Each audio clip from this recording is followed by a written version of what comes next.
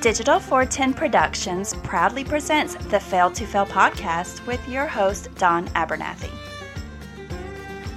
What's going on, everybody? Happy New Year. Happy 2022. Had this song in my head all day long. This is Colter Wall's remake of Johnny Boy's Bones. It's a Civil War song. It has nothing to do with running, but does it? And whoops, I went too far. Well, we have a return guest for 2022. I'm excited to have him on here once again. He himself has been training. Welcome back to the show, Robert Hale. Robert, how you doing, friend? I'm doing good, Don. How you doing, man? Good. Are you familiar with Colter Wall at all? No. You watched Definitely not. You watched the show Yellowstone at all? Nope, not at all. Let's say if you watch Yellowstone, you're familiar with Colter Wall, but to give myself credit where credit is due, I've been listening longer than our friends over at Yellowstone was promoting them. But the reason I play that, and maybe this would be an interesting way to kick off, I'm always interested in, and I think we may have discussed this last time on the Fail to Fail podcast. And by the way, for those of you on the Digital 410 Network, the Fail to Fail podcast, we haven't put out a show in a long time, but I'm happy to say we are the first podcast I've recorded in 2022. I've actually taken 2 weeks off from the What's the Scuttlebutt and the What's in Your Head podcast. So Robert, you are the first guest on the Digital 410 Network in 2022. So welcome back. But the reason I bring up Colter Wall is when you're running. Now you and I, we're old cats, right? We're old. We're fighting old man problems. And I think you and I can both acknowledge the fact that we will never run faster. So at this point in our age, we got to work on running further. Would you agree with that? Well, I mean, I'm definitely running further. Mm-hmm. I'm still trying to run faster. I mean, I'm not going to be like a 5-minute mile guy, but I'm still trying to get there. You're not going to match the personal best that you were putting out 4 years ago, right? Unless you weren't as fit as you are now. Oh, I definitely wasn't as fit as I am now. Because I'm struggling. Before the show tonight, I actually went downtown. My daughter had her first time at a youth group, so I dropped her off and I went downtown Fort Myers and I did 4.5 miles, which, okay, that's great. Doesn't sound like too much, but that includes the Edison Bridge, which if you run the entire Edison Bridge, it's a mile long, but it's also high as hell. I'm looking at my stats now. I ran 4.33 miles at 11:52 pace, which isn't fast, but it's the first long distance I've ran in a while, and I'll get to that momentarily. But that also includes an elevation of 131 feet. And so running up that bridge both ways, I got over the bridge. I'm like, I'm going to run an extra mile, and that'll get me at 3 miles so that when I turn around, I'm obligated, right? You got to run 3 miles back to where you started. So that would give me a 10K. I got over the bridge and ran at like a quarter of a mile. I said, I can't. One, I'm wearing new shoes, and two, this is the first time I ran downtown in the bridge in like a year and a half. I've been running my neighborhood for like the last year and a half, which is completely flat. So I went back, but for the first time, I actually bombed the downside of the bridge coming back. You ever tried to bomb a downhill? Yeah, I actually did recently. It's not fun. Actually, I enjoyed it because it's the first time I've run down that bridge fast, but I've been watching these over the last 2 years since COVID. I've been YouTube, give credit where credit's due. I'm an OCR guy. Spartan and Savage Race have been, they've been broadcasting their elite guys, right? Mm-hmm. And so you can see all their elites, Lindsay Webster, her husband, which I don't know why he slipped me at the moment. I'm following him on Strava, but I'm coming off a 4-mile run. But I'm watching these guys, they bombed the downhill and they got their hands kind of weird and they're just going, and you realize, oh, they're just giving it to gravity. Their job is to maintain balance and let gravity maintain their speed, right? And so I've run down this bridge before, but tonight I actually did the whole crazy hands and I just bombed it. And luckily people got out of my way. Sadly, it's not my PR, but that's the first time I've actually bombed the downhill in a long time. And I actually had fun with it. Well, you know what? Sometimes you just have to let it go. So give us a catch up. I know you were doing a lot of running, a lot of training. You got great training videos on your YouTube channel, which we'll plug here at the end of the show. What was your goals for last year, and did you meet them? Let's see. Last year, I think last time I was on, I was just starting or getting ready to start training for a half marathon, going for a PR. What would your PR be on a half marathon? Well, before I started training, it was like 201. It was actually 201 flat. And then I trained, and in April, I ran a half marathon instead of 156 PR. Nice. So then the goal shifted to my first standalone marathon in October. The goal was 4 hours, and I was nowhere near that. I was like 5.5. Like I was dying. Apparently Nashville's definition of rolling hills and Florida's definition. You ran of Nashville. Well, see, you're sleeping on that. You didn't tell us you ran out of state. For those of you guys listening at home, we're in flat ass Florida. Now you live a little further north in flat ass Florida than I do. Therefore, you have people don't realize this because when they see videos of Florida, they're seeing Miami, they're seeing Tampa, they're seeing Key West. Orlando. As you drive north, you're getting closer to Georgia, and so you actually get more hills, but there's still nothing compared to a Tennessee. So even if you're like running around up in the Orlando area, or even may go up a little further to like, oh crap, I'm blanking out because my runner's brain, but you go up and run those areas, you'll get some hills, but nothing like Tennessee. Yeah, the hills in Tennessee, and this marathon, it was a small marathon. It was probably I actually didn't even expect it to be this small. There was probably, I think, 50 people that ran the marathon. It was, so there were times on the course I literally thought I was the only one running. That's kind of rough on a long distance run. Oh, it sucks. For those of you who've, and we talked about this in the past, for those of you who've never run 5K, a 10K, you're out run the streets, you're pounding the neighborhood. Every once in a while you may find a run group. But the first time you run a 5K, a 10K, whatever it may be, that pack instinct, you don't know anything about it. But all of a sudden, the pack instinct kicked in. Your body automatically matches the pace of the slowest people. In your mind, you're profiling. Oh, I can run faster than that cat. Probably not that cat up there, but I want to try to stay. And so your body instinctively tries to make your way in the pack. And you can obviously trail people and run behind them. They break the wind. But when you get out there and you're by yourself, it really kills the motivation. You're just like, what happened? Yeah, and 100% agree. So this marathon I was on, so we started at the start line, and like the first thing you do, you get 100 yards in, and it drops into a downhill. So you're like, well, this is going to suck. But it was probably the most amazing scenery because it was just a running path. That's all it was. It was 26 miles of a running path through like some park along multiple rivers and stuff. So there was no vehicles, no traffic, nothing. Beautiful. But the first six miles, or first half marathon, so first 13 miles was all hills. It was up and down, and you're running through like a golf course, but there was one hill 6 miles in that was it was a quarter-mile hill, but it was like 500 feet up. It was like that. Your elevation gain happened there, and your quads are destroyed at this point. You're only a quarter way through the race. The second half was flat, but then you knew you had to turn around and come back through the hills. But yeah, that one was brutal. What was your half marathon time? I think for that. Are you on Athlinks? Are you on Athlinks at all? Yes. I can pull it up because I'm looking at my Athlinks right now. Keep talking and I'll pull it up. Yeah, my best half marathon is 156 and change. That half marathon, I can pull up my Garmin stats because I still have it. Well, the reason I ask is because there's a bunch of unclaimed results under your name. But anyhow, the reason I ask is, what was it? March 15th, 2020, I had a Savage race scheduled, and I had been training hard. I was like, okay, I had all these goals, and they canceled it because of COVID, right? Right. And so I'm like, damn it. I was diehard. You followed me on Instagram, and I've kind of slacked off lately, which we'll get to. But at that time, 2020, I was training hard. And I was like, well, I want to do something this weekend. So I got to looking around, and believe it or not, they had the Marco Island Marathon 5K, which was put on by the Lee County Medical Physicians Group or some shit. Some doctors group. I'm like, well, if some doctors group sponsoring this run in the middle of COVID, clearly it's all right.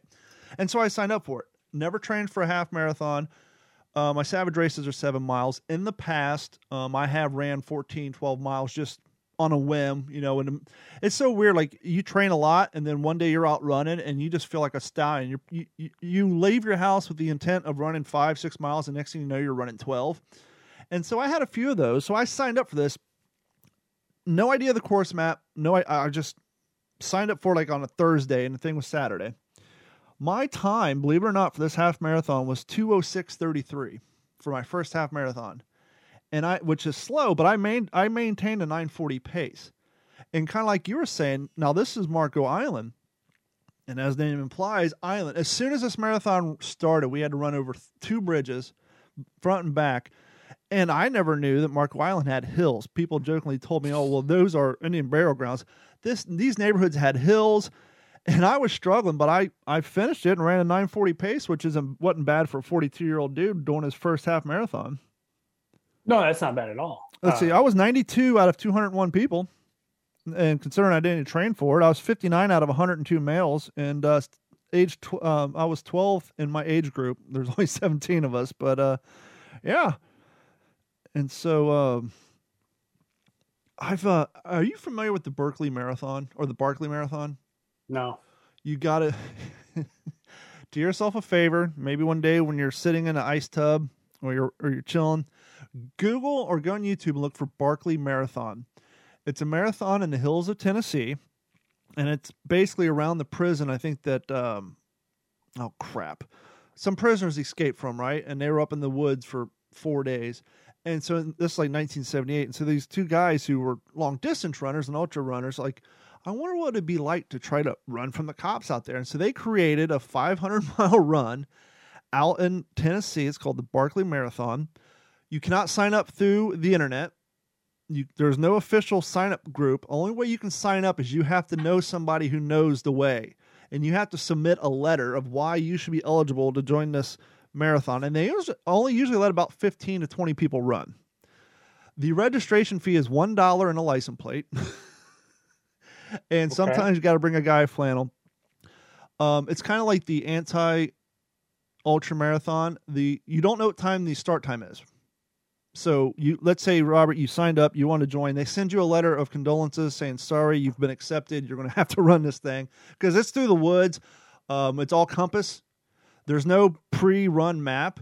So let's just go through this. You got accepted. They said, okay, Robert, be here Friday by 3.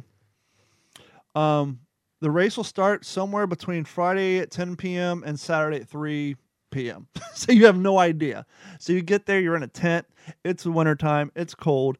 People are coming all over from around the world. About 4 hours, they put out a course map. And it's your job to copy it. They don't give you one. You have to copy the map. You have a compass, not allowed using GPS. You can have your teams there. So basically it's loops. I forget. I think they're loops that are marathon 24 miles, maybe 25 miles each. And you got to run 5 loops or whatever the math is. Just go on YouTube. This thing will blow your mind. Since 1978, there's only been 15 people who finished it. Yeah, I'm good, man. You lost me at orienteering. But no, it's just, I'm not saying to run it, but just to watch it and see how hard, I might check out the documentary. Hardcore these guys are. It's insane what these guys go through. They're running through briars and all this stuff, and it's the world's craziest marathon. And I don't even know. For some reason, I got on this weird kick. I've been watching ultra marathon videos, fastest known times, where guys are like running fastest known time on the Appalachian trails and the Colorado trails. That stuff is insane, and the amount of work and teams required to run those sort of ultra marathons are nuts. Yeah, I'm good. 26 on foot is the farthest I'm willing to go. Well, see, that's why I want to kind of talk to you about. I want to talk about goals for 2022. Are you going to try to do an Ironman this year? I've got 2 on the schedule. Nice. Where and when? All right. So the first one, this is what I'm currently training for, is May 7th. And you're going to laugh at the location, but it's in St. George, Utah. Wow. So not only are you running, but you got to get on a plane. I got to get on a plane. It's I think the starting elevation is at like 2,500 feet compared to my 32 feet here. And it's a Ironman. 32 feet. 140.6 miles. And I think the bike course has about 5,800 feet of elevation gain on it. And let's just make this even better. I signed up for the race back in May. Mm-hmm. It was the North American Championship, so I was able to sign up for it. It wasn't like the qualify only race. Because of COVID and what we're going through now, Hawaii would have had to cancel the Ironman World Championship again this year. So they postponed it till February 2022. and they had to postpone it again. So instead of postponing it in Hawaii, they said, well, we're going to make St. George, Utah, the current 2021 World Championship race. Wow. And if you're registered already, we're going to let you race it if you want to stay. Now, could you imagine training for the other one before they moved it? So Hawaii? You're looking at course maps. You're thinking about the temperature and all that stuff. And like, if let's say you're like a pro athlete, right? You're like a Ryan Atkins or Lindsey Webster who does OCR all the time. They got running. And so a lot of these hardcore cats, and you would know better than I, but you kind of try to set your training runs similar to what you're going to be running. And now all of a sudden they move it to a whole new location. You're like, oh, damn it. I mean, luckily they moved it in enough time. Yeah. So like they moved it. I think they announced it back in like June or July that it was going to be the World Championship race. So all the pros that are training for it, everybody that's signed up for it, we've had plenty of time to mentally wrap our minds around the fact that we're racing the World Championship race. The pros, most of them have already been there. They train for whatever race, whatever. The only thing they have to do is they might have to train in Colorado, vice Arizona to get, the elevation. But I mean, now you're at a weird spot because Colorado doesn't have the same heat that St. George is going to have, but Arizona does. But Arizona doesn't have the same elevation that Colorado would have. So it's a really weird dynamic. And here I am, a Florida boy, in the flattest of flat areas, training for the hills of St. George, Utah. Not only that, but as somebody who runs in Florida, environment is a tremendous difference because on a super humid day in the middle of August in Florida, as crazy it might sound, you'll be running and you feel like you're running through a fishnet. That humidity is so thick. Oh, God. And you literally feel like there's hands pulling you back. And so luckily they moved it to a drier place that doesn't have that sort of humidity, but now you got to compete with that hot ass heat. Right. And like when I trained for the half marathon, I was running sub 9 miles for 7-10 miles. Nice. When I trained for the marathon over the summer, I couldn't break 9:30. Like I couldn't run. I think the longest run I did was 7:30, 7.5 miles. And I couldn't get faster than like 9:30, 10-minute miles. And it was, the humidity was killer. But like you said, I won't have to deal with the humidity, but I have to deal with the heat. Mm-hmm. So it's like, you have the elevation, the heat all at once. And I'm not going to have enough time to properly acclimate myself because, I still have to work. And that was going to be my next question. You're not a professional runner. Now you're flying. So you don't have the ability to say, or maybe you do, maybe you pocketed a week's worth of vacation, but you don't have, I doubt you're going to go out there a week in advance and spend a week worth of hotel rooms or Airbnb. So how much time are you going to give yourself to acclimate to that altitude? Are you showing up the day before? Are you going to give yourself at least a day, 2 days? So based on tradition and history with Ironman races, you have to check in 2 days before the race starts. So if the race is on a Saturday, I'll have to, at the earliest, I got to be there by Thursday. I'm planning to get out there like Tuesday. That's the best I got because I do have, family obligations and work and stuff like that. So luckily I work remote, so I can bring my laptop with me and, knock out some hours while I'm there. I don't have it's not like I have a book schedule out in Utah where I have to do, I'm not a pro. I don't have to do media appearances and sponsorship things. I can literally sit at the Airbnb because I'm rooming with like 2 or 3 other people. We're all splitting the cost. So it's cost effective. And I can just stay there, do what I have to do, and then, get ready to race, fly home.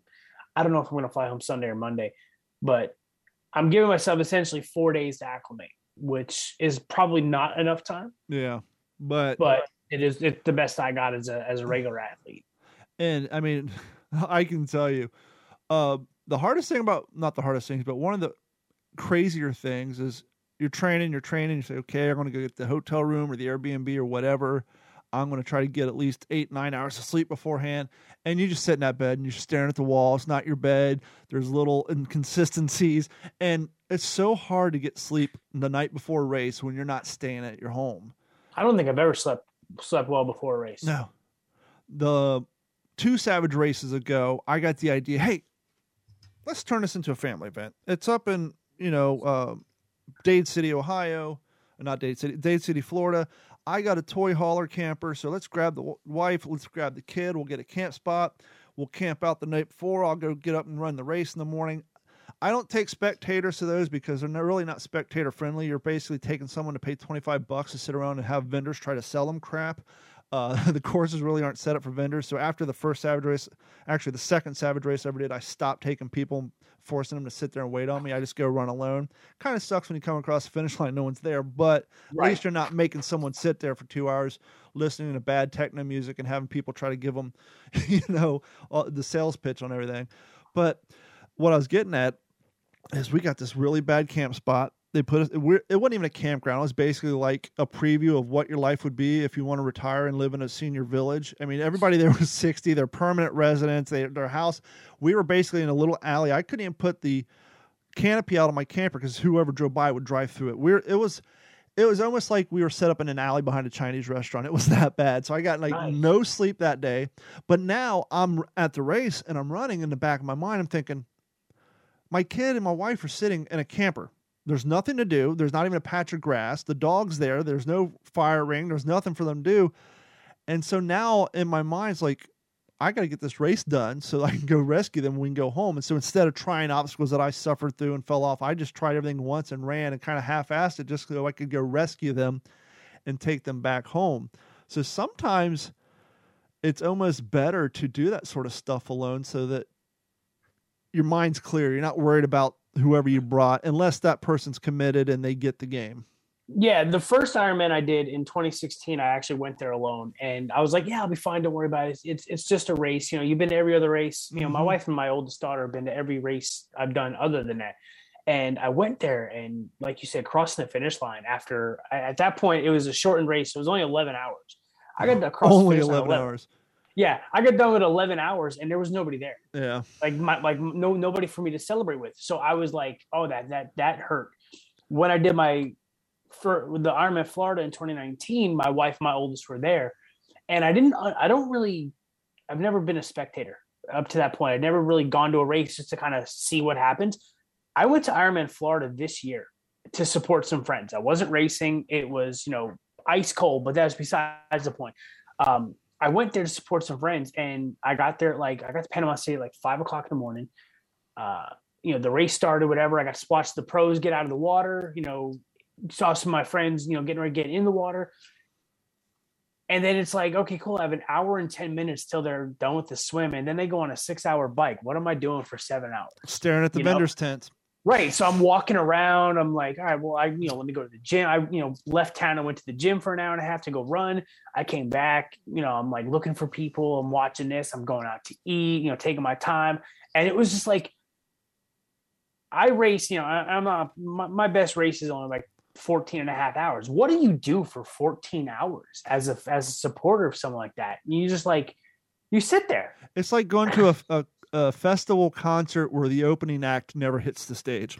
Yeah. And you're sitting there waiting. So I'm like, I feel really bad for my wife and daughter. Cause what are they doing luckily they have a car. They can go, they're older. They can get up and go somewhere. Like my wife's coming to Utah with me, and, we'll have a couple other friends with us, but she can go drive and go take a nap. And when you have 11-hour races, aren't there checkpoints they could drive to and kind of, hey, what's up? As you're coming through the aid station and drinking, at least with the bike, I mean, they can. There are, if you know the course map, you can drive and meet up to find out where they are. The run is usually a little bit more spectator friendly because you have a lot of people on. It's not just like a point to point type thing. So the run, they'll usually sit there and wait for me. But again, during the marathon at the end of an Ironman, I'm not running 8-minute miles. I'm running 12, 13-minute miles. So I'm a lot slower.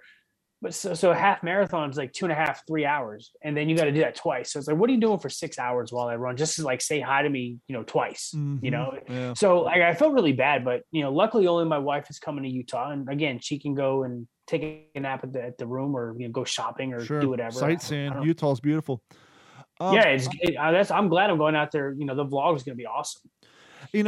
Speaking of crossing the finish line and people being there, if you never run a half marathon or a marathon or Ironman, ultramarathon, whatever, if you watch it on TV, you see all these people standing around cheering and yelling, and kind of like, what the hell are they doing? Believe it or not, When you're 8 miles in and you just came off of like a bridge or through a neighborhood that no one's at, and you come around that corner and there's 8-10 people there just cheering you on, it does help. Because at that point, it is all mental. Absolutely. Your body is in, I mean, essentially for me, I think it's different for everybody miles wise, but I found for me around mile 8 is when my brain disconnects. My body goes into maintain its pace. You set the cruise control, and your body's just, your mind, you start processing thoughts, you start looking around, and you don't think about your run, for at least me. And it's so weird how that happens, that disconnect. I guess that's that runner's high people talk about. And so at some point, your body's just, you couldn't stop running if you wanted to. I become the best, worst mathematician ever. Because you start calculating, okay, I'm this far in. If I maintain this pace, I can get to this point here. And like, you just start mathing how fast you can go, when you're going to finish. But, you know, I've done a marathon, I've done half marathons. You know, the finish line is great.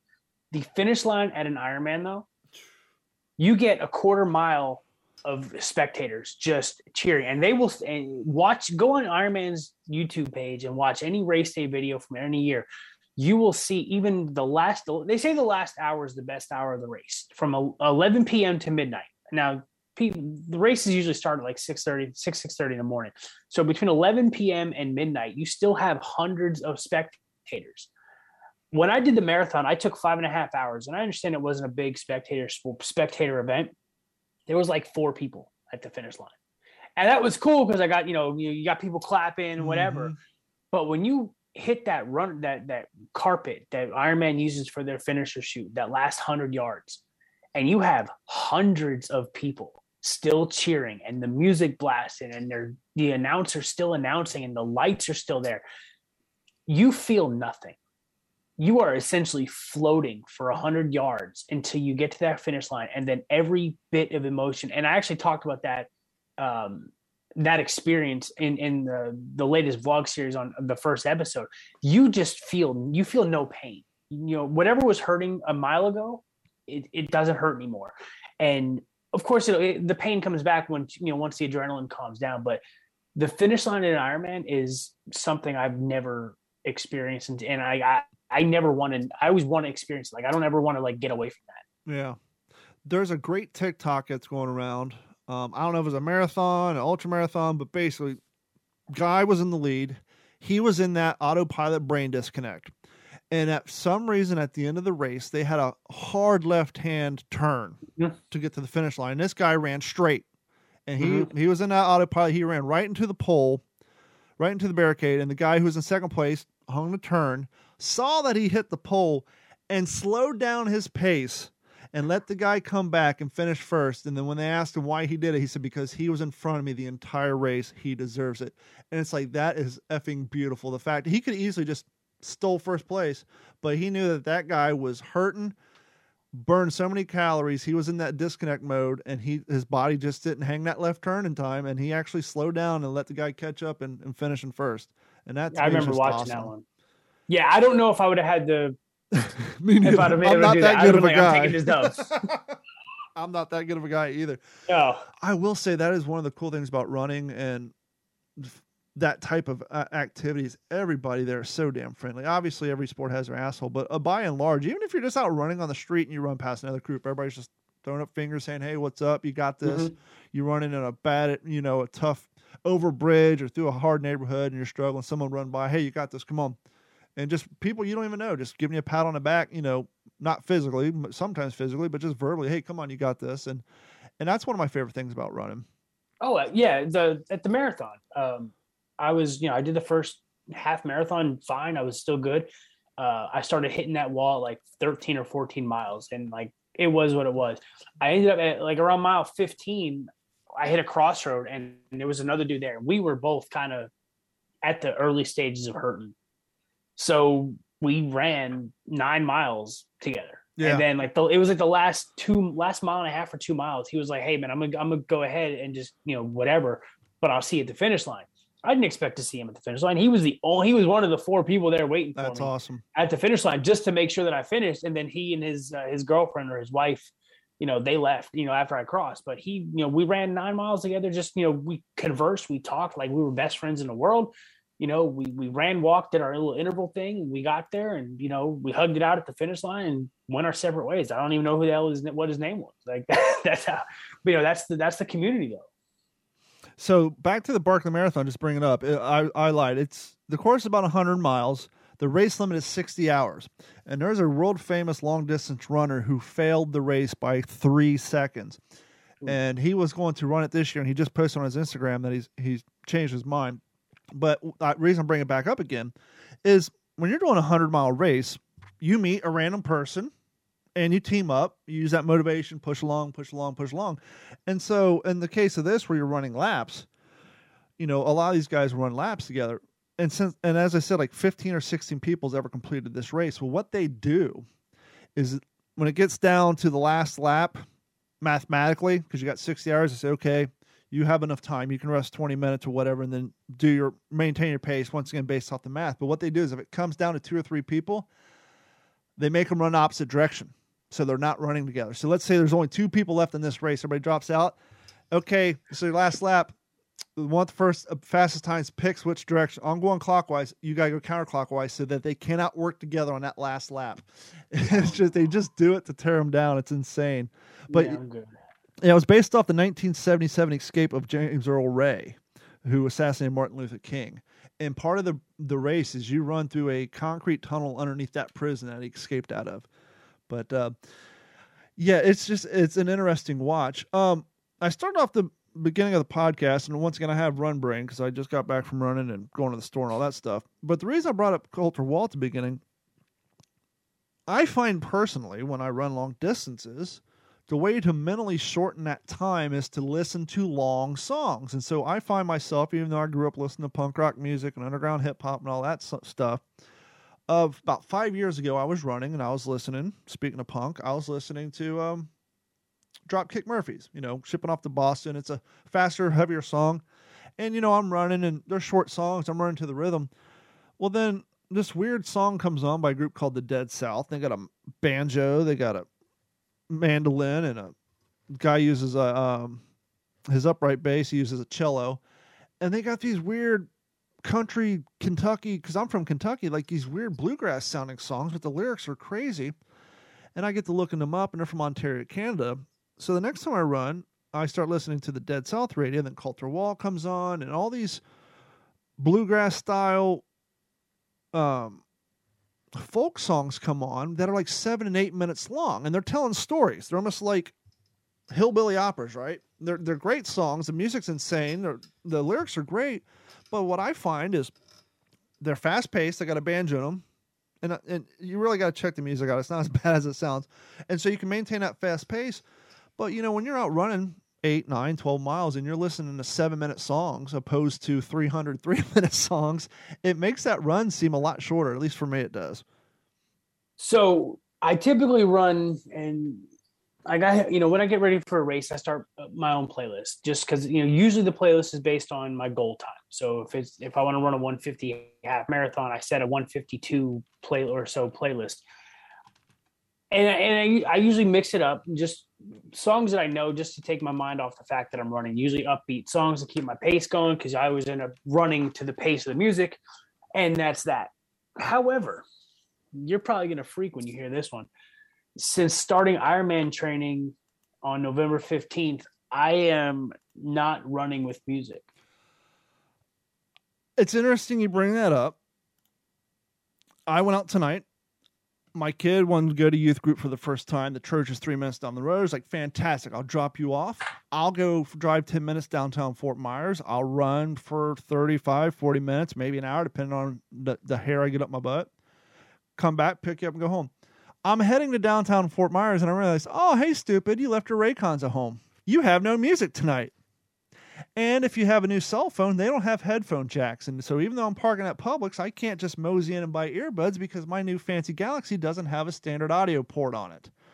Mm-hmm. And so I actually ran that 4.5 miles, just listened to me, the sound of my feet. And luckily I was running downtown. So you had bars playing music and you got food smells and all that. So it wasn't that bad. But if I was running around my neighborhood in pitch quiet, it it changes everything. Yeah. So I can't have music. I can't have headphones in the Ironman. So I'm preparing not on any of the events. So not the bike, not the run, obviously not the swim. So I'm mentally preparing myself for that. And, if right now we're 8 weeks into training, and every run I've done has been either sprints or zone 2, which is boring as hell. But if I can build that mental callus where I don't require run, I can run on my own. I'm literally having I will mentally record a vlog in my head. I was having conversations with myself tonight, things I want to talk about. And it's weird. For those of you listening, if you never, ran more than a mile or so, you process a lot of information, especially when you don't have music. You start thinking about the weirdest stuff and all the things you want to do and all the things you got to do.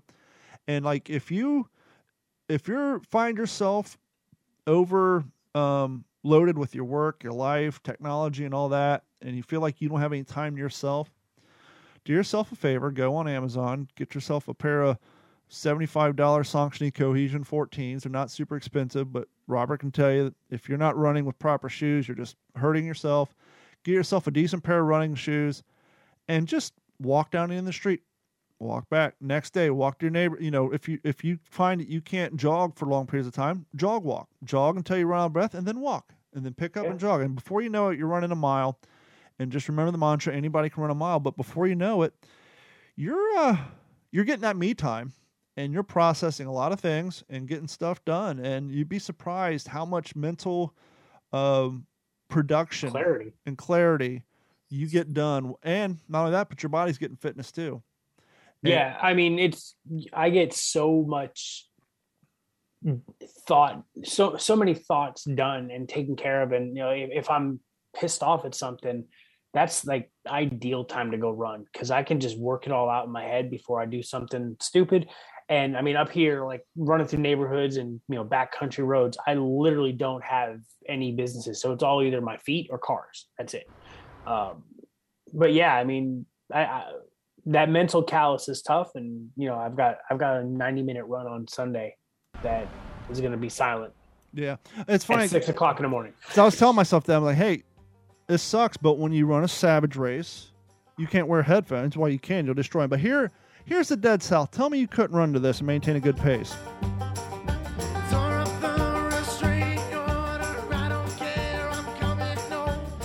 You can maintain a pace of that bass line. Yeah. So this is Dead South Banjo Odyssey. Now this one's only 4 minutes long, but it's like I said, when I say, I guess technically they're not bluegrass, but it was a Kentucky boy with a banjo. And so if you're just getting started, whether it's running or exercise, definitely find something that you can do it to. Like when I go to the gym, I don't listen to this. Yeah. I listen to DMX. I listen to Madchild. I listen to 90s gangster hip hop, which I got to be very careful about singing along with in public. But yeah, I listen to things. I'll turn on Pantera. I actually went to the gym last night because I want to get into this kind of New Year's, stuff and our plans for the New Year's. But I got kind of hard on myself because between November and now, I've gained like 12 pounds. I just said, fuck it. I've been eating everything, eating candy, eating pie, this and that. And someone told me, I've noticed you've been fishing more than you've been running. And that kind of stung me a little bit, but I got to thinking, well, yeah, but in 2021, I ran 2 Savage races, 2 virtual OCR races, and a Rugged Maniac. So in 2021, I ran 3 actual OCR races and a virtual race, 2 of them. I think I earned 2 months of not moving and doing anything. But with that being said, here it is. We're in 2022. Last night I went to the gym for 45 minutes. And back to the music thing. Okay, I got 3 weights. I want something to pump me up. So I turn on Deftones. I said, okay, I want to go back to my 90s roots. Maybe get some Deftones, some Korn, some Cold Chamber in there, some old school Limp Bizkit. And I turn it on, and they're playing and don't get me wrong, Jelly Roll, I love you, but they're playing slow-ass Jelly Roll. And I'm like, I want some, and I kept hitting next, and they're playing all this slow music. I'm like, I'm on this hardcore metal channel because I want to get pumped. And I got so frustrated, I had to switch to 4 different channels before I finally found something I could lift to. And it just drove me nuts. But speaking of lifting, I know from watching your vlogs and all that, you hit the gym, but I want to ask, when you're planning on marathon, do you cut back on the strength training? No. Really? No, not at all. Even now, my coach has me lifting 2 to 3 days a week when I can fit it in. So like if I have a heavy leg day towards the end of the week, he's not going to give me a third lifting day. He'll usually put in 2 actual strength days, Monday and Wednesday. My coaches did tell me that they are all for me doing extra. So like Friday, I only have I think it's only like a 2,400 yard swim, only 2,400 yard swim. If I have nothing else to do and I feel good, I can go to the gym and lift if I wanted to. I probably won't lift legs this week because I have a heavy leg weekend, but like next week I'll probably hit leg. And they are very, very fond of lifting heavy. So if I can lift heavy and not impede performance on swim, bike, and run, they are all for it. Well, see, I just kind of figured maybe you would cut back a little bit on the weightlifting because obviously muscle mass has weight to it and you're trying to run long distances and you're basically, unless you're cutting fat, so that's the key. So because you don't want to add more weight to your knees. That's what I was kind of getting at. It's like, well, you got to run and you're building muscle mass. You're going to increase your weight and bulk up, and it's going to be harder to move your body. See, that was the thought that I used to have. Okay. That, muscle mass was heavier so that, you would end up having more weight on the legs. But one thing I've learned over the years for, 100% fact is that functional weight is better than dead weight. And right now if you can find fat on my body, I'm trying to get rid of it. So I'm not I don't have abs. I'm still, way over 14%, which is, the ideal goal for me. But even if I'm putting on muscle, but getting rid of that fat, that's ideal because functional muscle is going to help you get faster anyway. I have a friend who does, he used to do marathons before he got into bodybuilding, and he was, 8-9% body fat at 108, 190 pounds. And the guy was running 7-minute miles during a marathon. Because I'm trying to force myself to get in shape quick. I'm looking at my Strava for this month. I'm only 5 days in. I've already got 3 hours and 45 minutes worth of fitness in. I got 2 hours. I got 10 miles worth of running done already. I got 2.1 miles on my kayak. Now, let me say this. When I'm kayaking, I don't turn my Garmin on when I'm just floating around casting. What usually happens is I'll float 2 miles downstream or 3 miles down the canal. And then anytime I have a long paddle, like I'm trying to paddle back to fight the sun, anytime I have I know I'm going to be paddling for 20 minutes straight, then I'll turn on my Garmin and track it. So I've actually tracked 1.5 miles of kayaking, I've done more than that. And then 41 minutes of weight training. So I'm already at 3 hours, 45 minutes for January, and I only put in 7 hours in December. So I'm already well tracking to beat last month in my fitness.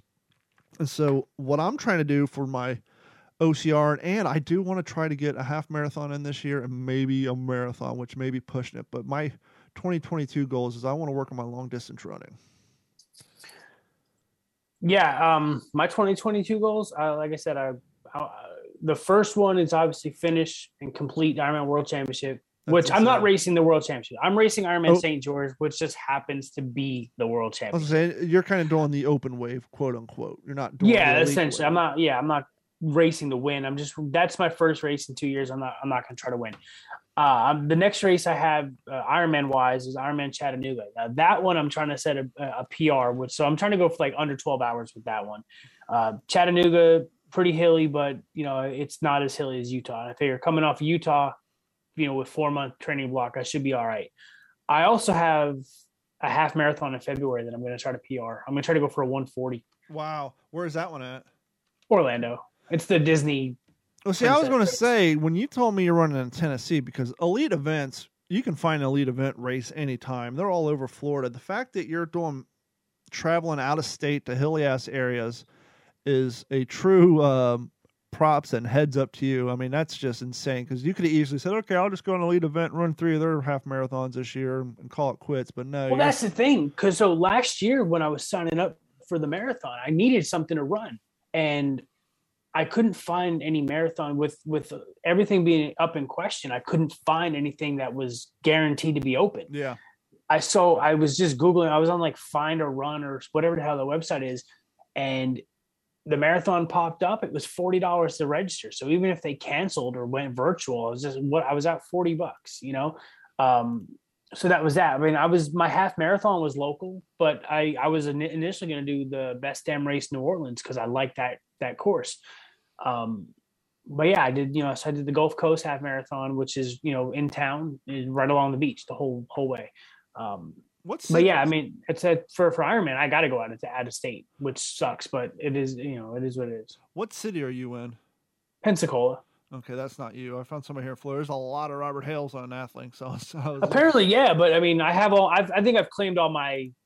I'm just looking through. So. I'm just searching for athletes, and there's a lot of you out there. I'm trying to find yours, but anyhow, it's funny. Rugged Maniac is kind of like I jokingly refer to as my first OCR. It's at the Tampa Fairgrounds, has a lot of inflatables, but they do have some stuff, monkey bar type stuff, but it's definitely no Savage or,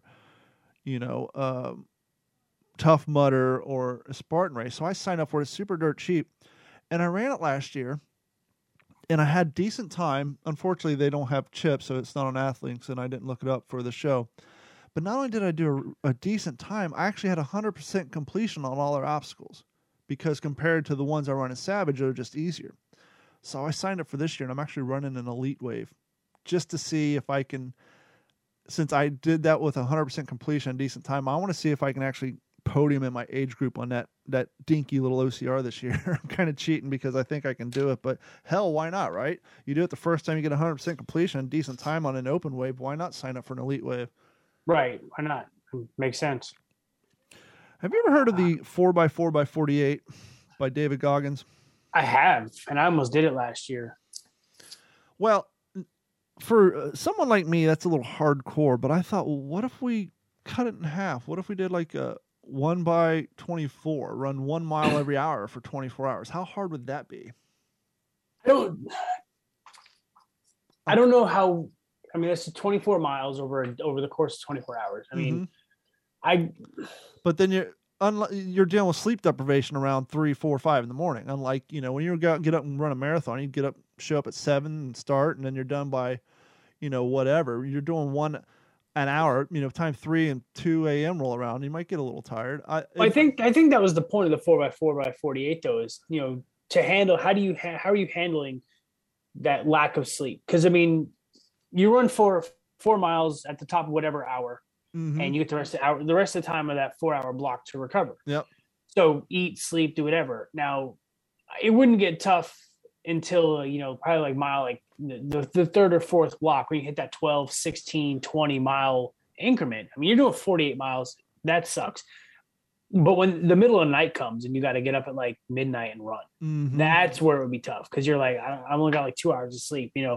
Is it going to be? Are you going to do it? Are you going to do it on a treadmill? Are you going to do it outside? I know a couple of people that did it.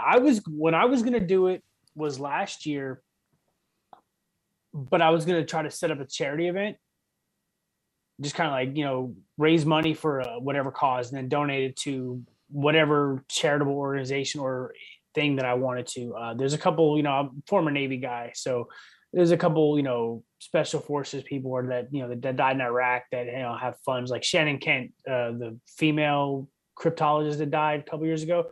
I was gonna raise money for her and for her family and just kind of like donate it to them as like a Christmas gift, but I never actually got around to it because I'm a shitty person, I guess. But. Well, for those of you listening at home who's not aware, basically you got to run 4 miles every 4 hours for 48 hours, which, okay, if I can run 3 miles in 30 minutes, 4 miles in 45, so that means I get, 3 hours and 55 minutes to do whatever.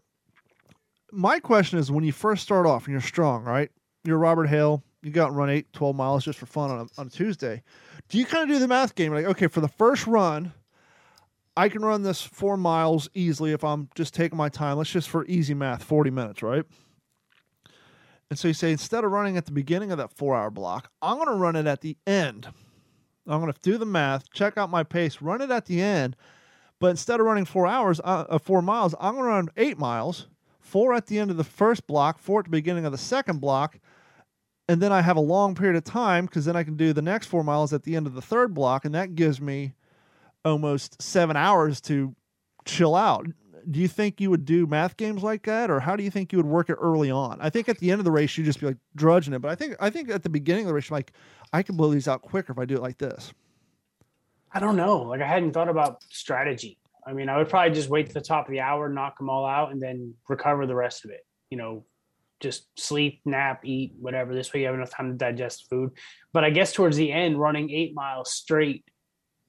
Or you could run 4 hours at the beginning of block 3, and then run the next 4 hours at the end. So now you're giving yourself 7 hours recovery, because it's only going to take you 45 minutes to run that 4 miles, or 50 at that point. You know what I mean? So if you do one at the beginning and one at the end of the next block, now you're giving yourself a huge time to, but then you're also giving yourself time to get sore and lose that motivation.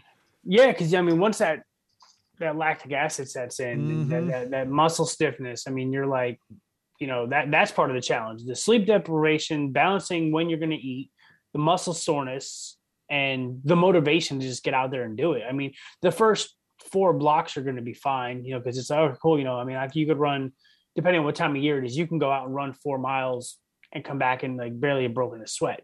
There's no speed requirements. Like, you have to sprint it. Yeah, you do like 12-minute mile. Yeah. But then, like, when you get to mile, like I said, mile 20, 24, 28, you're like, I don't want to do this anymore. Yeah.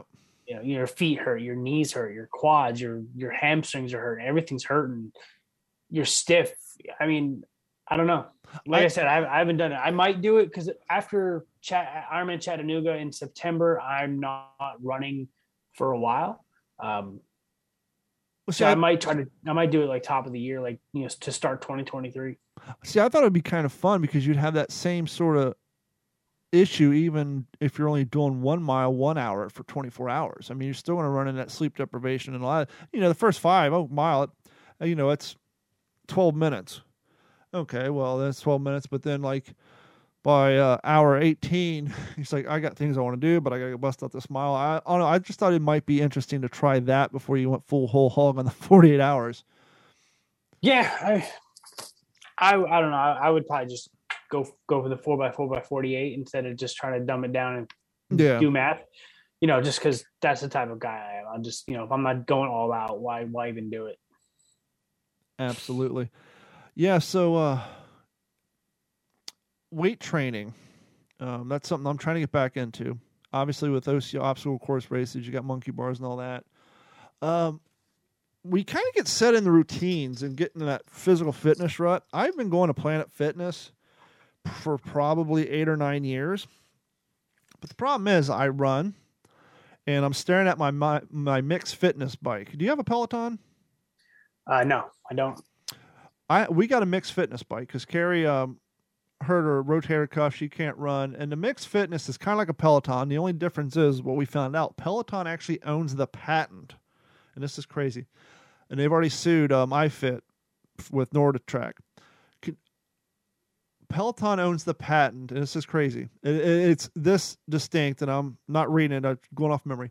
They own the patent on live bike rides delivered to a bike via a tablet and or display attached to the bike with live scoreboards. So what does all that mean? That means until their patent wears out, the Mixed Fitness, the NordicTrack, and all the third-party companies, they can have the TV on their bikes and they can have pre-recorded classes, but they cannot have live classes and they cannot have live leaderboards. So let's say you bought a Mixed Fitness and I'm following you and you and I both riding a pre-recorded race. If Mixed Fitness actually put Robert's running at this pace, this many miles, and I'm behind you, they could get sued for that. Well, that's kind of the rub, because as a Beachbody guy, I know Beachbody and Mixed just merged. Mm-hmm. And I know I can tell you this for 100% fact. Beachbody is hosting live classes on the bike.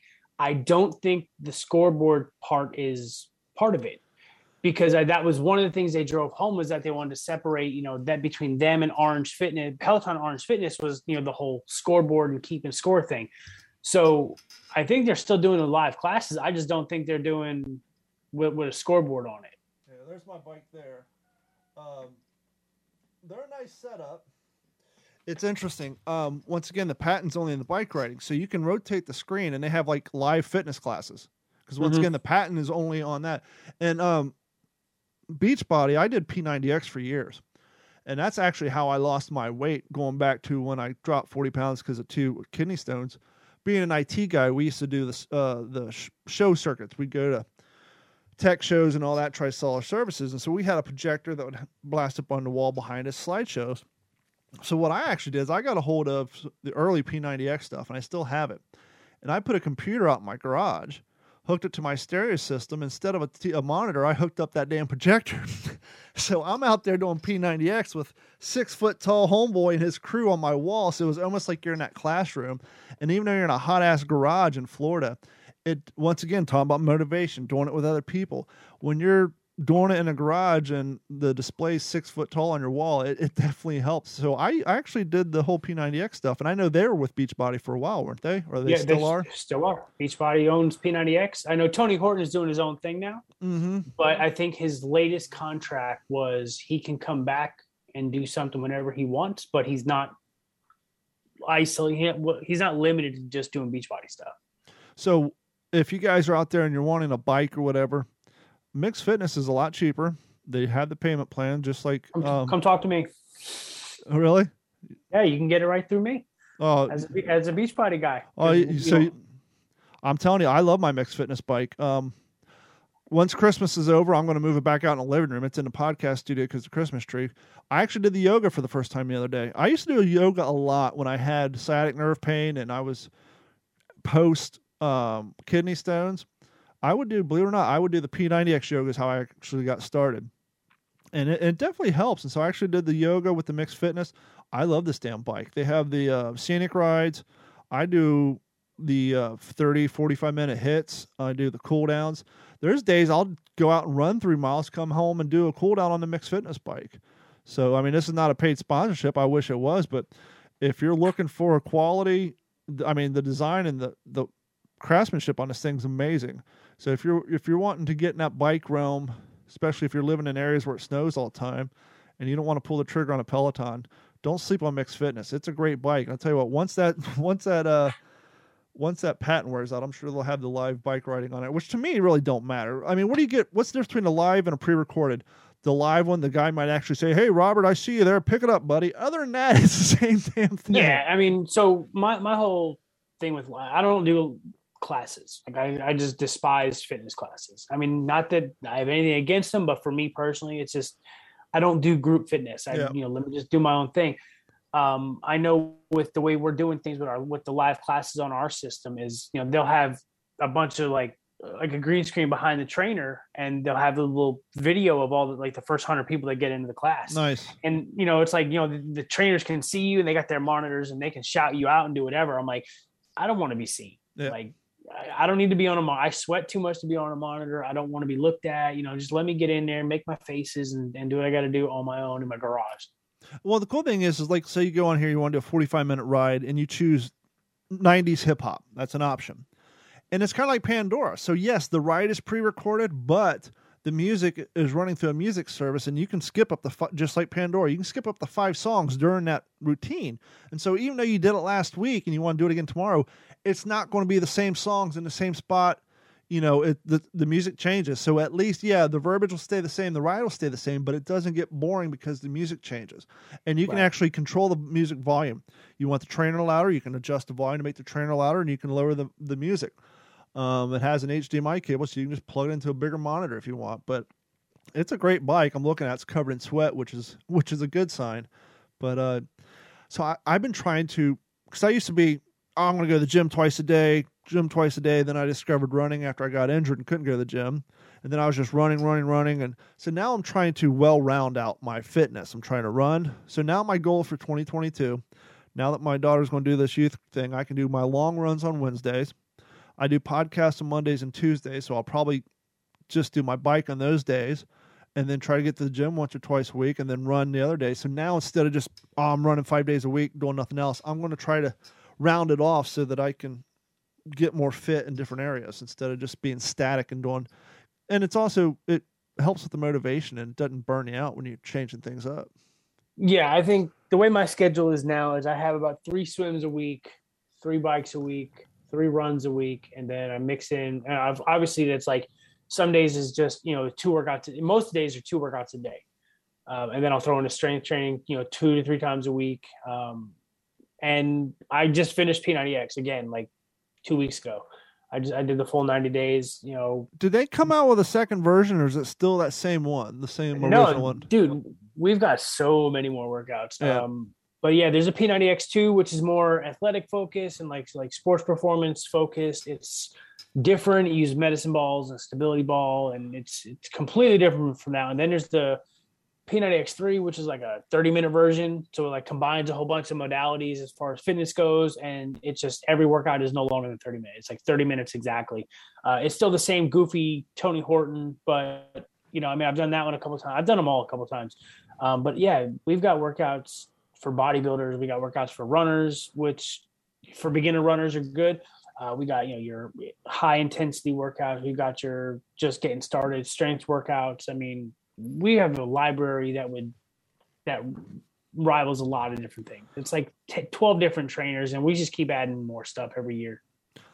This is the Scramble Brain episode of the Fail to Fail podcast. But the reason I got into the mixed fitness topic on this is, as I said, I've been going to Planet Fitness for so damn long.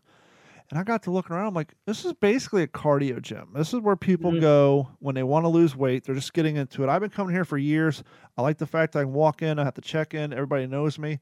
But with that being said, I'm looking around like, okay, I run like 12, sometimes 18 miles a week. If I'm not running, I'm on my own bike at home. The free weights here aren't super great. So even though I'm so comfortable there and we all kind of get into that fitness rut, I'm thinking about pulling the trigger, canceling my contract, and going over to Crunch, because I've been over there twice on a guest membership, and they have a 40-rung monkey bars, which is great for my OCR training. They got sled pushing areas, so you can push sleds. They got 35-inch jump. I can actually jump and squat onto a 35-inch jump box. They got the medicine ball targets where you squat and you throw it up and hit the targets. They just have so much more.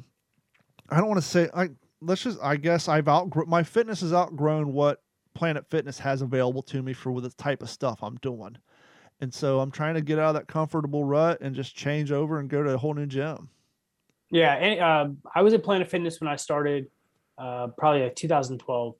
And after the second lunk alarm in the same workout, I said, F this, because the dude that hit me was one of them skinny, I don't lift. I'm wearing boat shoes. I'm just waiting for you to do something that I don't like. I was the only one in the gym. And I was leaning on the bench doing dumbbell rows. Yep. And instead of standing up and risking pulling my back, I was from 6 inches up. I dropped the weights, and he was staring at me. And as soon as he hit the alarm, and I looked at him, and he was just smirking at me. I was like, you know what? You did it again. And I walked out, 2 days later, came back, canceled my membership.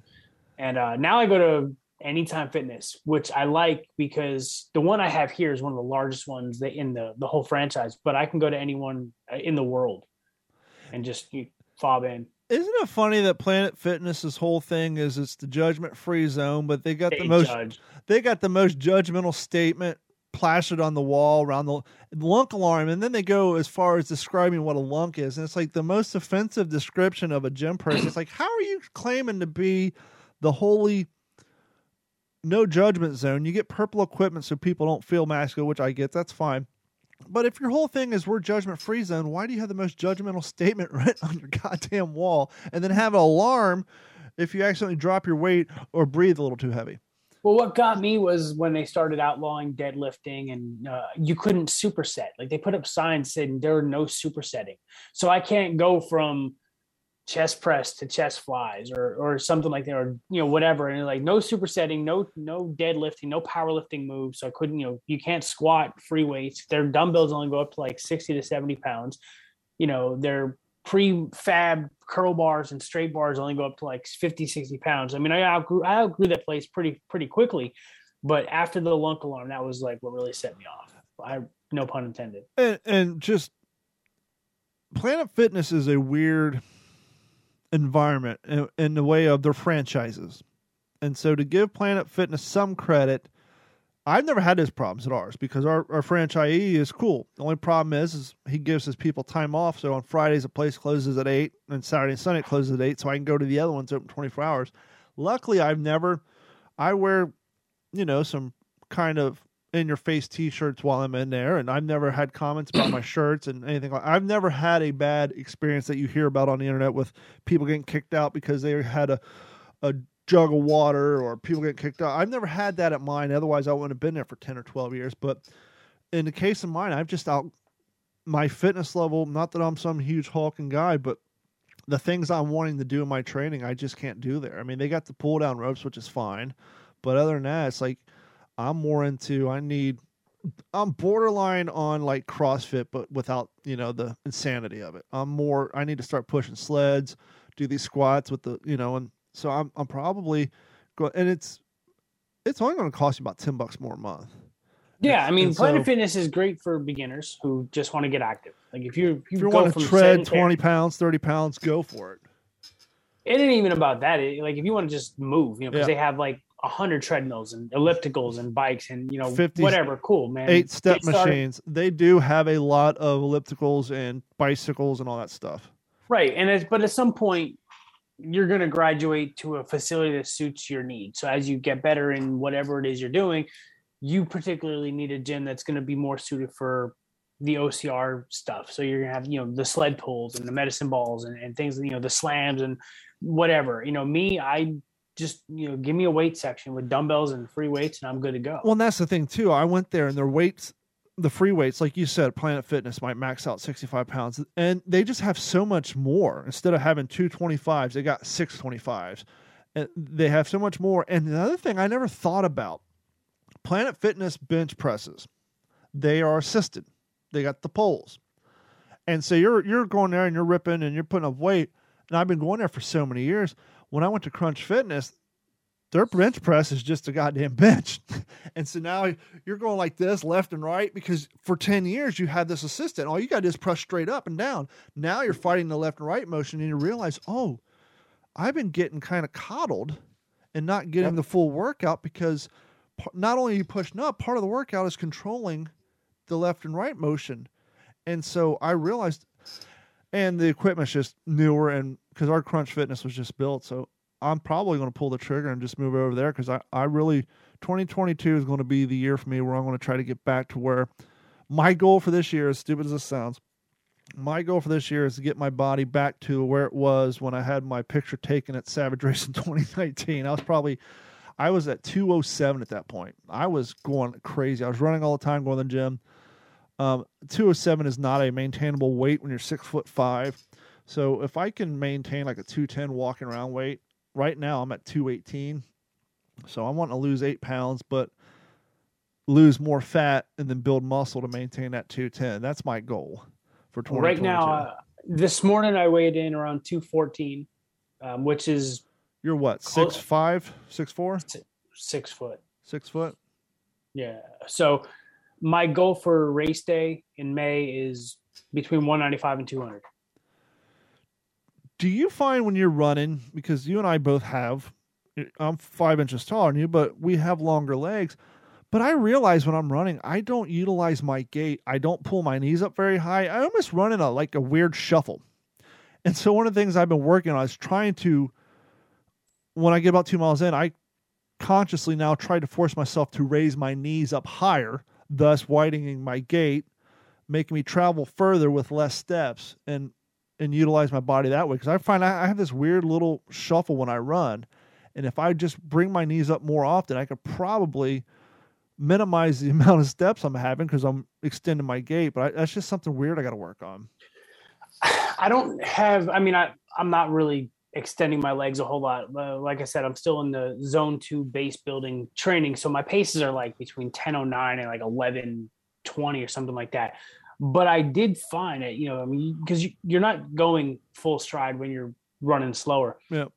When I wanted to pick it up, like a couple of weeks ago, I wanted to just run this. My coach was like, just open up and do what you do and go as fast as you want. I'm like, sweet. The amount of effort it took to go from a 10:20 pace down to an 8:20 pace was minimal. It was literally just open your stride. And my heart rate still stayed within 10 beats of where I was, 2 minutes slower. But I was moving so much faster, and all I had to do was stride. So I like that I'm there. I like that I'm at that point. Obviously now, in a couple of weeks, we start working on getting faster and getting, hill repeats and stuff like that, because that's going to be where the speed comes into play. But the endurance is definitely picking up, and I like that. It's funny. I just ran up 4 miles at probably about an hour and a half ago. My resting heart rate right now is still at 89, which is high for me for my resting heart rate. My wife hates me because like right now I'm at 57. Yeah. Sometimes I'll look down. I'll be like, if I'm really chilling, I'll look down and be like at 48. And and Carrie's like, I'm sitting at 90. It's so crazy how much higher rate the women are. That my wife doesn't run either. She's getting into running. I shouldn't say she doesn't run. She doesn't run often. So her aerobic capacity isn't what mine is. Yeah. Like, there's no contest between that. So like she'll start running and her heart rate will go up to 150, 160 in a matter of, a half a mile. Whereas for me to get to 160, I got to be 6 miles deep. Yeah. Running. That's a fun game to play too. Is if your spouse has a Fitbit or you have a Fitbit, or hopefully you moved up to a Garmin, because Fitbits are good for starting out, which they may have changed in the last 4 years. But they're very conservative. This, at least on the old Fitbit, this is considered a step. So I'd get like 20 steps doing that. Whereas Garmin actually uses GPS. Because when I had my Fitbit, once again, I was just starting, but I would drive. I'm an IT guy. And so I'm steering my wheel like this all day. I'd get home. I'd have like 40,000 steps in, like 18,000 steps in. And then I switched to the Garmin with my same routine. And I'm like, wow, I got 5,000 steps in. Cut it in half because Fitbit uses hand movement. They kind of use steps as a unit of measurement and not actual steps. But what I'm getting to is it's a fun game to play. Is like if you and your spouse both have a Garmin or both have a Fitbit, go out and run a mile and see the difference on calories burned and heart rate between, even if your wife or spouse runs as much as you do and you guys can maintain that rate and you've been doing it a long time, you will see there is a genetic difference between men and women.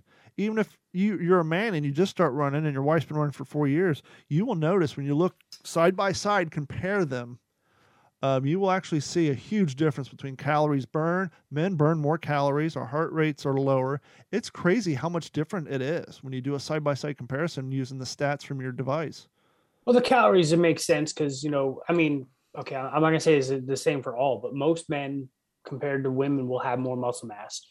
And, every pound of muscle you have burns more calories. So if you have more muscle mass. I didn't know that.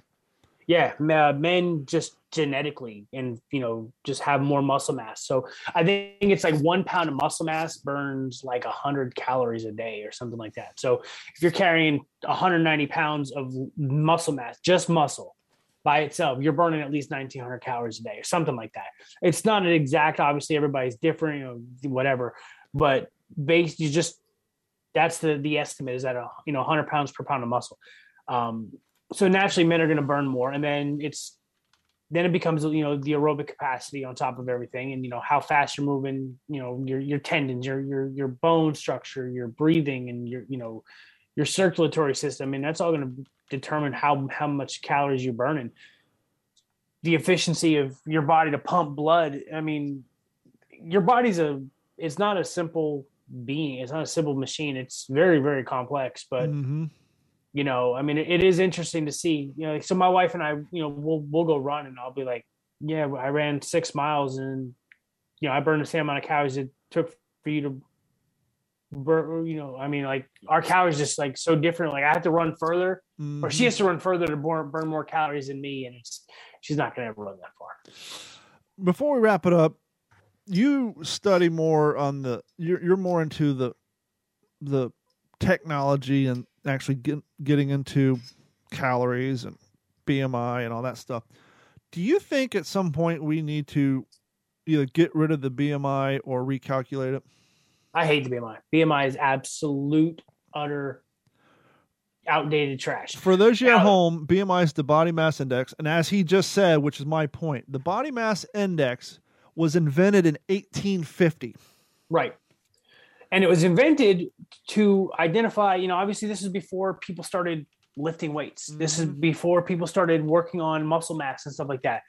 So it was back when it was created, it was a good idea, a good estimate to say, okay, cool. You're overweight, you're obese, you're a health risk.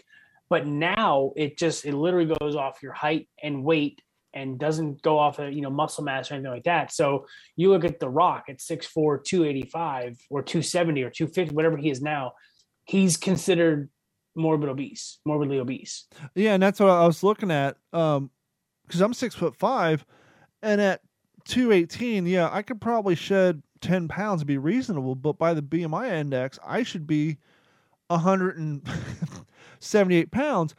And keep in mind, in 1850, the average height of a male was 5'5", and I'm trying to find the average weight just to put it in perspective.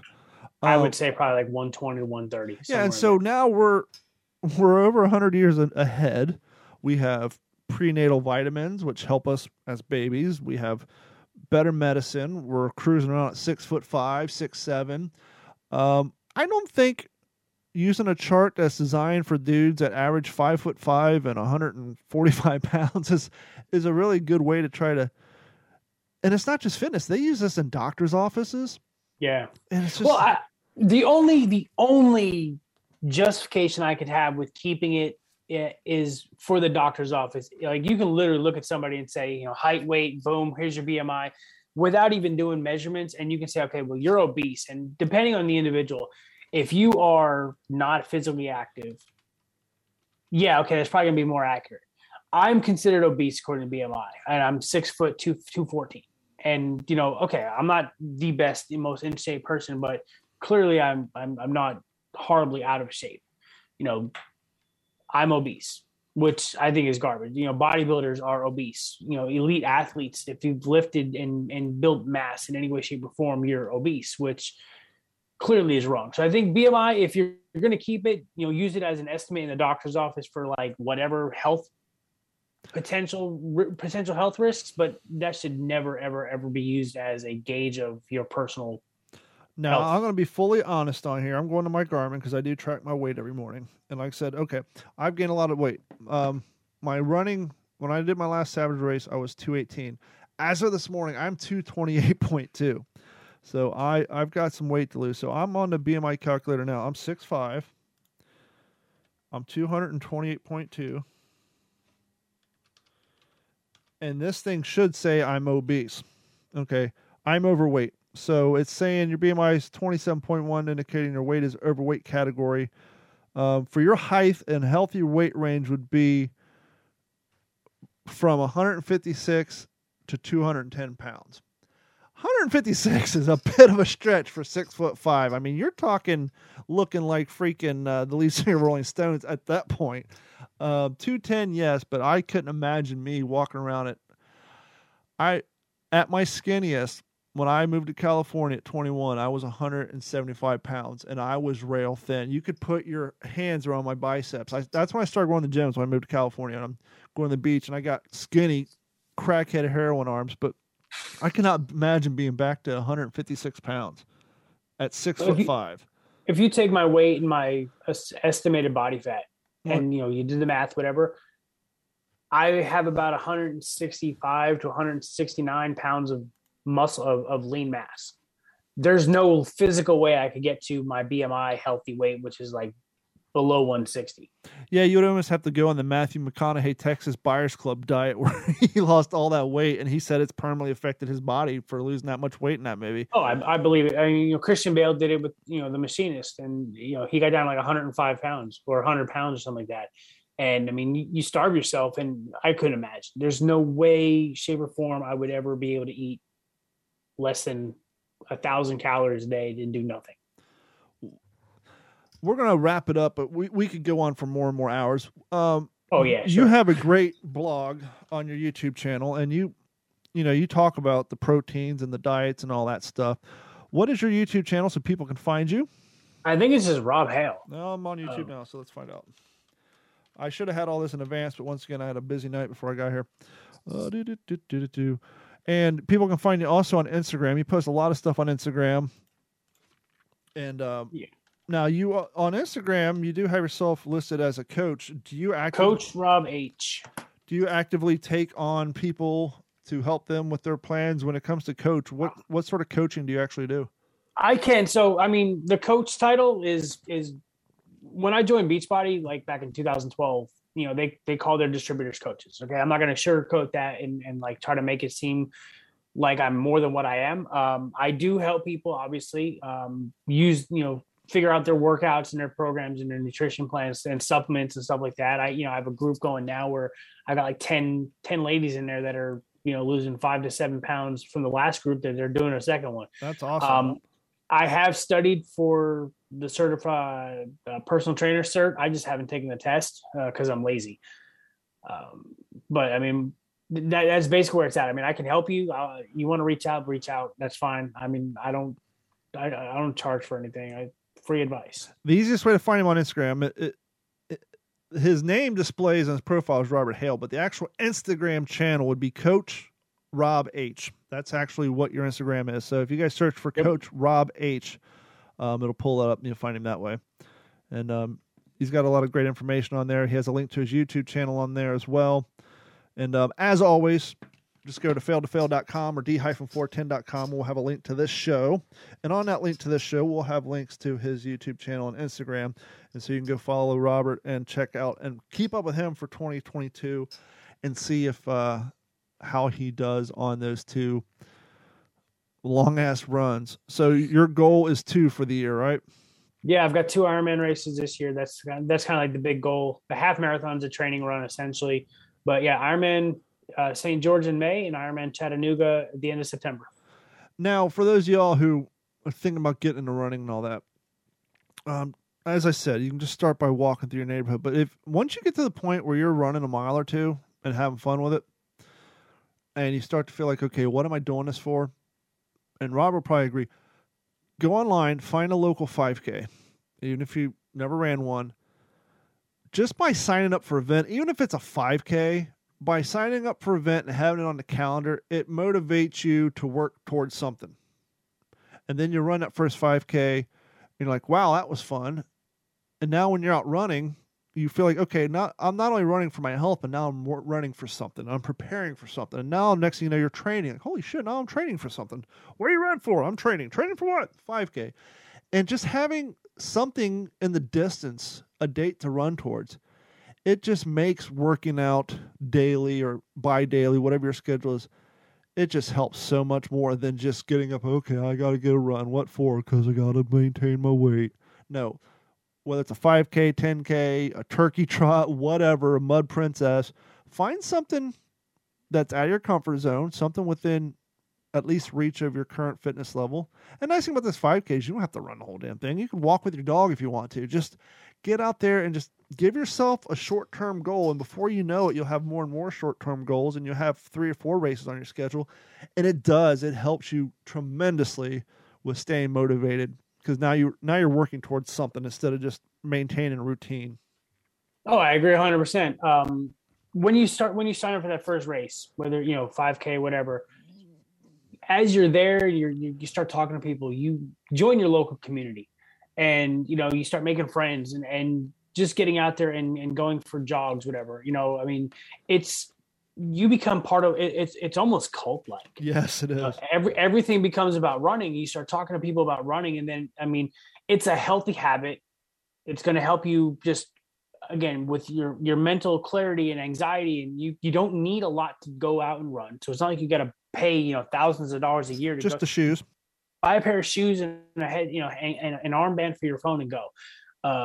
But you have a sense of purpose when you run. Like you said, you sign up for a race, you pick a date, and you say, boom, now I have to train for that race. And you don't have to train hardcore. You're not trying to qualify for Boston yet.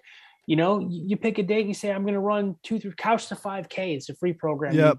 Learn to run a 5K. Couch to 5K, Couch to 10K. It doesn't become a paid for program until Couch to half marathon. I actually did those for my half marathon training. When I decided, I did the Couch to, I'd already ran 10Ks, but when my wife started running, she downloaded those, and then I went back kind of in the coach mode, so I would go run with her on those apps, and they're tremendous. And there's another one. I don't know if it's still around. She did this one. I didn't do it. Her school did this. It was a zombie game, right? So you load this on your phone, and you go out running, and you have your music playing, and you get to mile 1 or half a mile, like a voice comes on. You notice a package on the road. What do? Oh, you pick it up, and then you found whatever. and then you hear grunts coming and there's zombies running behind you. And so you pick up your pace. And if your pace doesn't pick up quick enough, the zombies get you.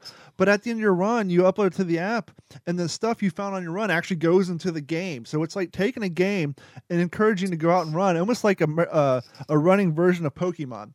So it's an augmented reality, yeah. Yeah, so if you run too slow, the zombies start coming. They get louder and louder in your headphones over your music, so you got to run faster, and then they kind of quiet down. It was a pretty cool app.